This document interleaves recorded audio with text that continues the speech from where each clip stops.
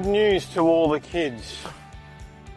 Hopefully you're only about, and this includes driving time, 30 to 40 minutes from opening presents. Good news. For everyone else, maybe you're an hour or 2 hours away from eating Christmas lunch and eating the great food that you're going to be enjoying today. Good news to everyone this afternoon when that food coma hits you. Hopefully you'll have the aircon around. Danny, don't start sleeping now. I saw that yawn. Okay. Got to wait for the food coma to kick in. Food coma, lying on the couch, drifting off, watching a Christmas movie. Good news tonight, Christmas leftovers. Bad news, tomorrow morning it's 365 days to Christmas again. Like, we kind of forget that today is the day, and like if today doesn't become the day, we've got to wait another 365 years, not years, days, like, so, I was looking at Bert when I thought of years, so,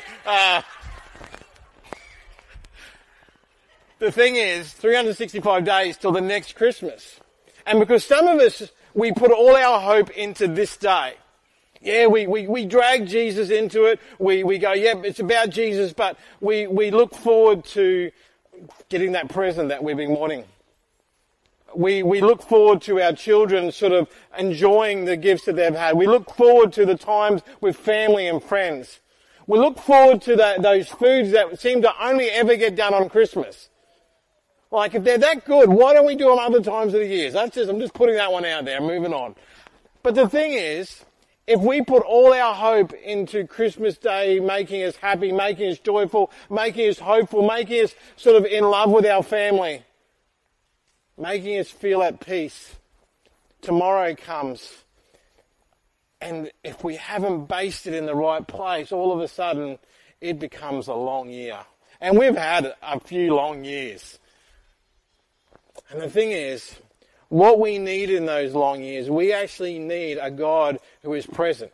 We actually need a God who is journeying with us, a God who is leading us, a God who is constantly bringing us hope and joy and love and peace. We need a God who is doing that. And guess what? That's what we've got. When Jesus came, He became God with us. When He left, He sent His Spirit to be among us. God is present in our lives if we allow it. And that's what I want to talk about today as we look at Matthew 1 and just pick up the last couple of verses. All this took place to fulfill what the Lord had said through the prophet. The virgin will conceive and give birth to a son, and they will call him Emmanuel, which literally means God with us. Like the Jews were very, very particular about giving names to people and to things that actually explained exactly what it was about. Now with Jesus, He was actually given multiple names. But this is one of the names that Jesus was given, Emmanuel, God with us. Now it's not God will be with us, God is with you today, God is not with you till He comes back. It is God with us. Past, present and future. And so we've been journeying over those past few weeks and discovering and observing Advent. And now that we are here on this day of celebration, on the arrival of Jesus, the celebration of Jesus' birth, I want to ask that question, a few of the stories in the Bible. Because when you think about it, when you look at the Bible, Christmas actually doesn't make up a big part at all. Christmas is mentioned in 2 of the Gospels. Jesus' birth is mentioned in 2 of the Gospels. You have the shepherds in one book. You have the wise men in another book. And that's it. Yet we have so many songs, so much recognition. Even people that don't believe in Jesus kind of loosely know the story of what happened. This small section of the Bible has become so well known around the world because it brings joy. Maybe not the full sense of joy because they don't connect it fully to God, but it brings joy. And today I want to look at those characters in those stories that we know in our Bibles and ask that question, what did it mean for them to have God with them? What did it mean firstly to the wise men? I'm going to do it backwards because the wise men were the last to arrive on the scene. Now, most likely they were about 2 years after Jesus was born, because they didn't ask for directions, okay? They just know that. The thing is, as Jesus was born, they saw the star, they followed it, and they made a decision to go do that. Now, in Matthew 2:2, they actually see them arrive in Jerusalem. They go to the capital of Israel, or capital of Judah, and they ask, where is the one who has been born King of the Jews? We saw his star when it rose, and we have come to worship him. They had made an extraordinarily long journey. So you think your Christmas preparation was long? 2 years. 2 years journey to get to where Jesus was. And they're not there yet. They've gone to the capital thinking Jesus would have been born in the castle, in the palace. He would be sort of related to the royal family. I will go to the king. And what they were looking for, though, was not a political sort of partnership. They were not looking to be recognized. What was the word that they used? They came to... Why? Why did they come to worship a baby? Why did they come to sort of worship someone who hasn't done anything significant in their life? Why did they come to worship someone who didn't even have any real political or royal connections? They came to worshiping, and we see this a little bit later, because they came, for them, God with them meant there was someone worthy to be worshipped. Someone who was worthy. We pick up later in the story in Matthew 2, 10 and 11. And when they saw the star, they were overjoyed. So basically they asked a question, they kind of did a bit of research, Googled it as much as they could back then, and then they sort of said, oh, he's meant to be born in Bethlehem. So they turned their eyes to Bethlehem, and as they're journeying there, the star, I don't know if they weren't looking hard enough or it just reappeared. They started following it again. They're overjoyed because they knew where they were going. And on coming to the house, they saw the child with his mother Mary, and they bowed down and worshipped him. So where did they come? Did they come to a palace? Did they come to any significant place at all? No, just to a house. Mary and Joseph had actually found accommodation within that 2 years. Unlike Rocky, they found a rental. And they were living in a house, not anything significant. And they saw the child and the mother, and they bowed down and worshipped him, and they opened their treasures and presented him with gifts of gold, frankincense, and myrrh. Now, not going to go into it too much. Those gifts, even though for most of the kids, like maybe they would be happy with the gold, and most of us would be, frankincense were valuable gifts. They were very valuable gifts. But the thing is, they've come to a house, they've seen a very young lady with a baby. Now, again, you know how you sort of get an impression that maybe you see someone on TV and you think, oh, they're very wealthy, or maybe you see people at work and they go like this, and then when you go to their homes, they're in shorts and thongs, and you go, oh, I wasn't expecting that. That's like, I wonder if the wise men felt a bit like that. They'd come to worship someone who was worthy, and all of a sudden, oh, did they think this is it? No, because the thing is, because they were following the star, because they were being led by God, really, to this point, they recognized in this child there was someone of great worth. Someone of great worth. And what was their response to that? They worshipped him. They bowed down. These were important men. Important men. They probably had servants, slaves, and probably numerous ones. Their party would have been travelling with probably armed guards to keep them safe. They have brought valuable gifts. And the first thing they do is not declare their importance to Mary, try to impress her. They recognise the value of the child that is in Mary's arm before them, and they hop on their knees and they worship this baby. For the wise men, God with them meant there was someone worthy to be lifted up. It wasn't about them. It wasn't about their value or their own importance. They looked on that child and said, this is the King of the Jews. This is someone to be worthy. They surrendered, humbled themselves to a baby that was far greater than them. That's what it meant for the wise men. What did it mean for the shepherds? Now, you kind of really flip the script here because the wise men would have been important people in society. The shepherds, not so much.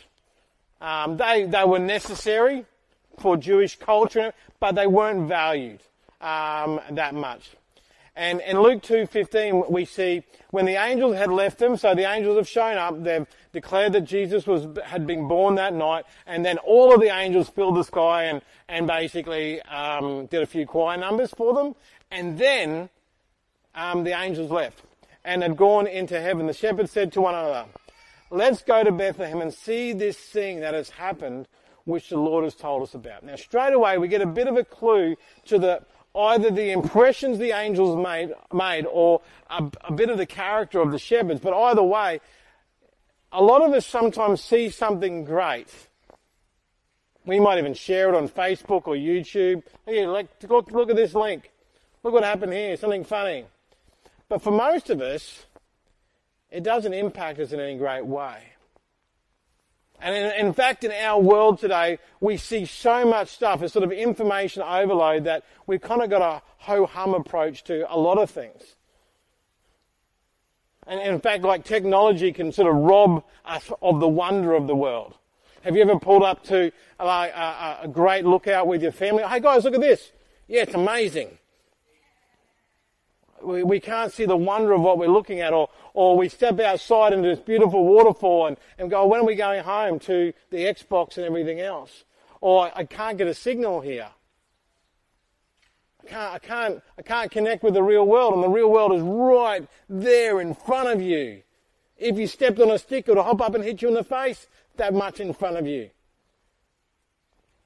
And we lose the wonder that is around us. And the shepherds could have so much done that. They had a job to do. In fact, some of them, as I said, probably had been resting. One guy was probably on watch, and the angels have woken them all up. And I'm going, around Christmas time, sleep becomes important. For some of us, sleep becomes important all the time, but because we just don't get enough. But around Christmas time, I go, oh yeah, well, I can't wait to I'm looking forward to that nana nap this afternoon. That's the dream. Living the dream. But the thing is, the shepherds went, let us go and see this thing that we've been told about. The angels have grabbed their attention, have grabbed their imagination. They are looking forward to something a little bit out of the box. And that's what they do. They head off to Bethlehem. And then we pick it up in verse 18. And they've been there, they've seen Mary, they've seen Joseph, they've seen the camels and the cows and the chickens, and they've seen it all, and they've come to tell them, hey, this is what the angels have just told us about. This is wow, you guys are amazing, and they're blown away. I can imagine a bit of gibberish coming out of their mouth at multiple times. I can imagine them finishing each other's sentences as they blurt it all out to Mary and Joseph. And then this is what they did. And all who heard it wondered at what the shepherds told them. And the shepherds returned, glorifying and praising God for all they had heard and seen as it had been told to them. They were amazed. They were taken away with the wonder of God. And that was what God with us meant to them. That there was a wonder that could capture their lives, that would inspire them to take action, that not only brought them to Mary and Joseph, but could not keep them quiet as they went back to their job. Now, for some of you, as people open up that really exciting present, they're going to be talking about it for a while. Thank you, Grandma and Granddad, for this little, whatever it is. Oh, this is the best gift ever.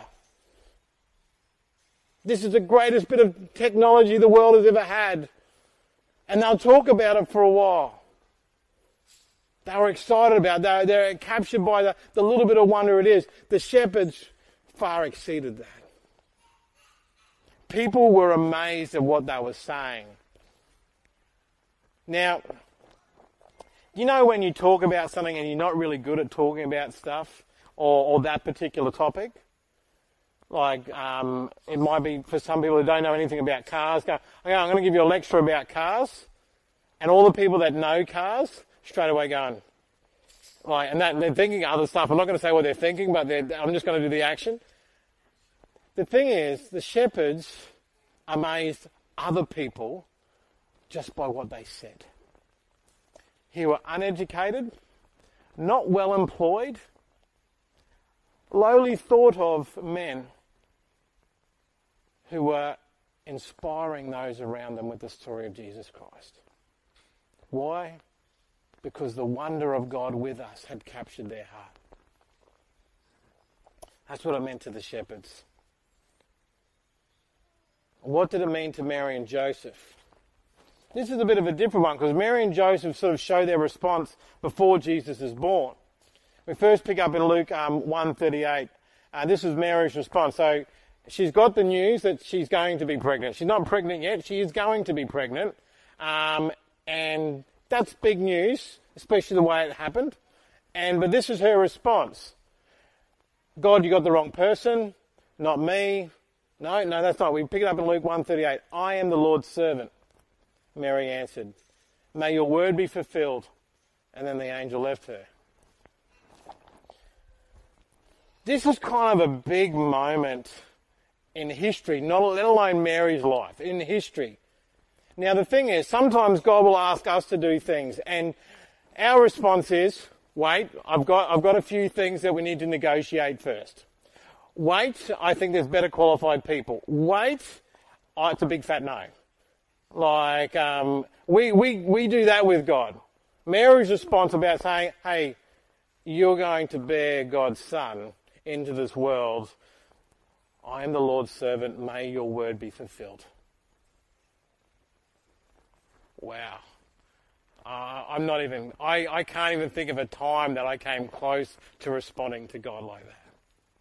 Now, Joseph had to catch up on some of the information. So I don't actually begrudge Joseph's thought process. We pick it up in verses 124. So the passage that Bert read for us, Joseph went, I'm going to put Mary aside. I don't want her to be publicly shamed and possibly executed.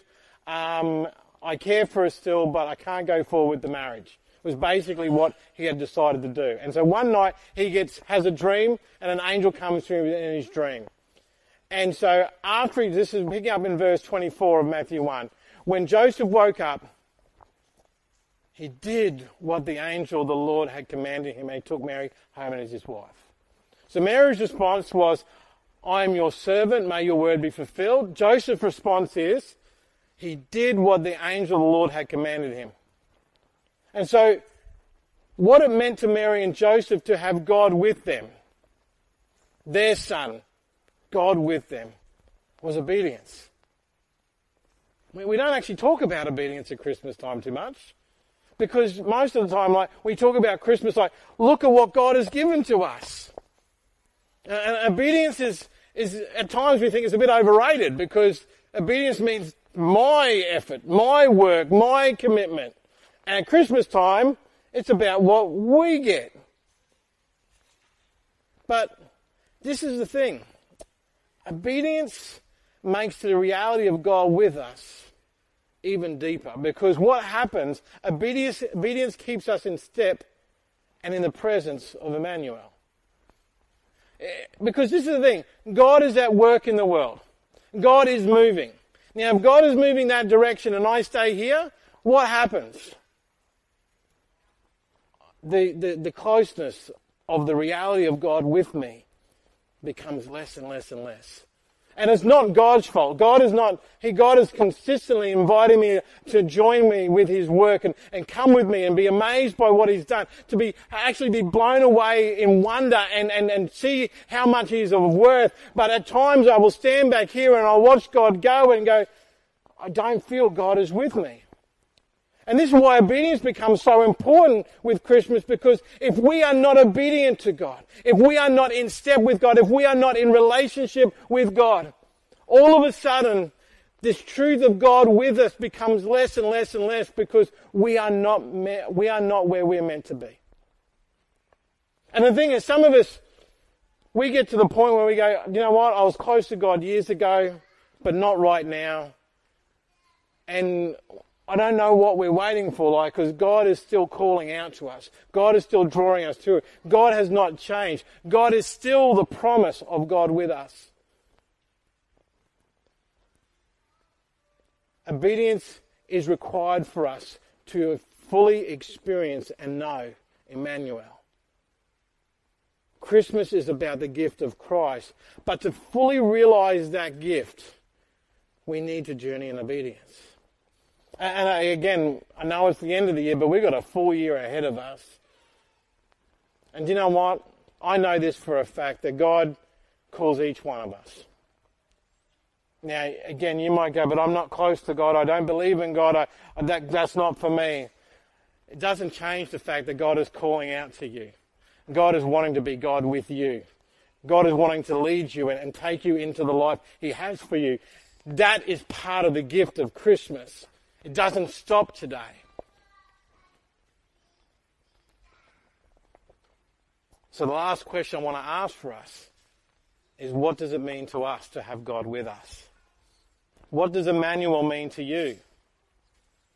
Now again, we get so hectic in the video that played before the sermon. We've talked about the last 4 weeks: hope, love, joy and peace. And all of us would go, I'd want more of that in my life. And at the same time we go, I don't have that one. I have that sometimes, maybe not that one. And all of a sudden, all the things that God promises, because He's God with us, they're not reality in our life. Now again, part of that reality will come about from what I just spoke about, being in step with God, being in relationship with God, being obedient to God. That's where hope and love and joy and peace will flow from. But this is the potential of what God with us will mean for us. We will know a God who cares for us. We will know a God who understands us. We'll know a God who actually understands what we're going through.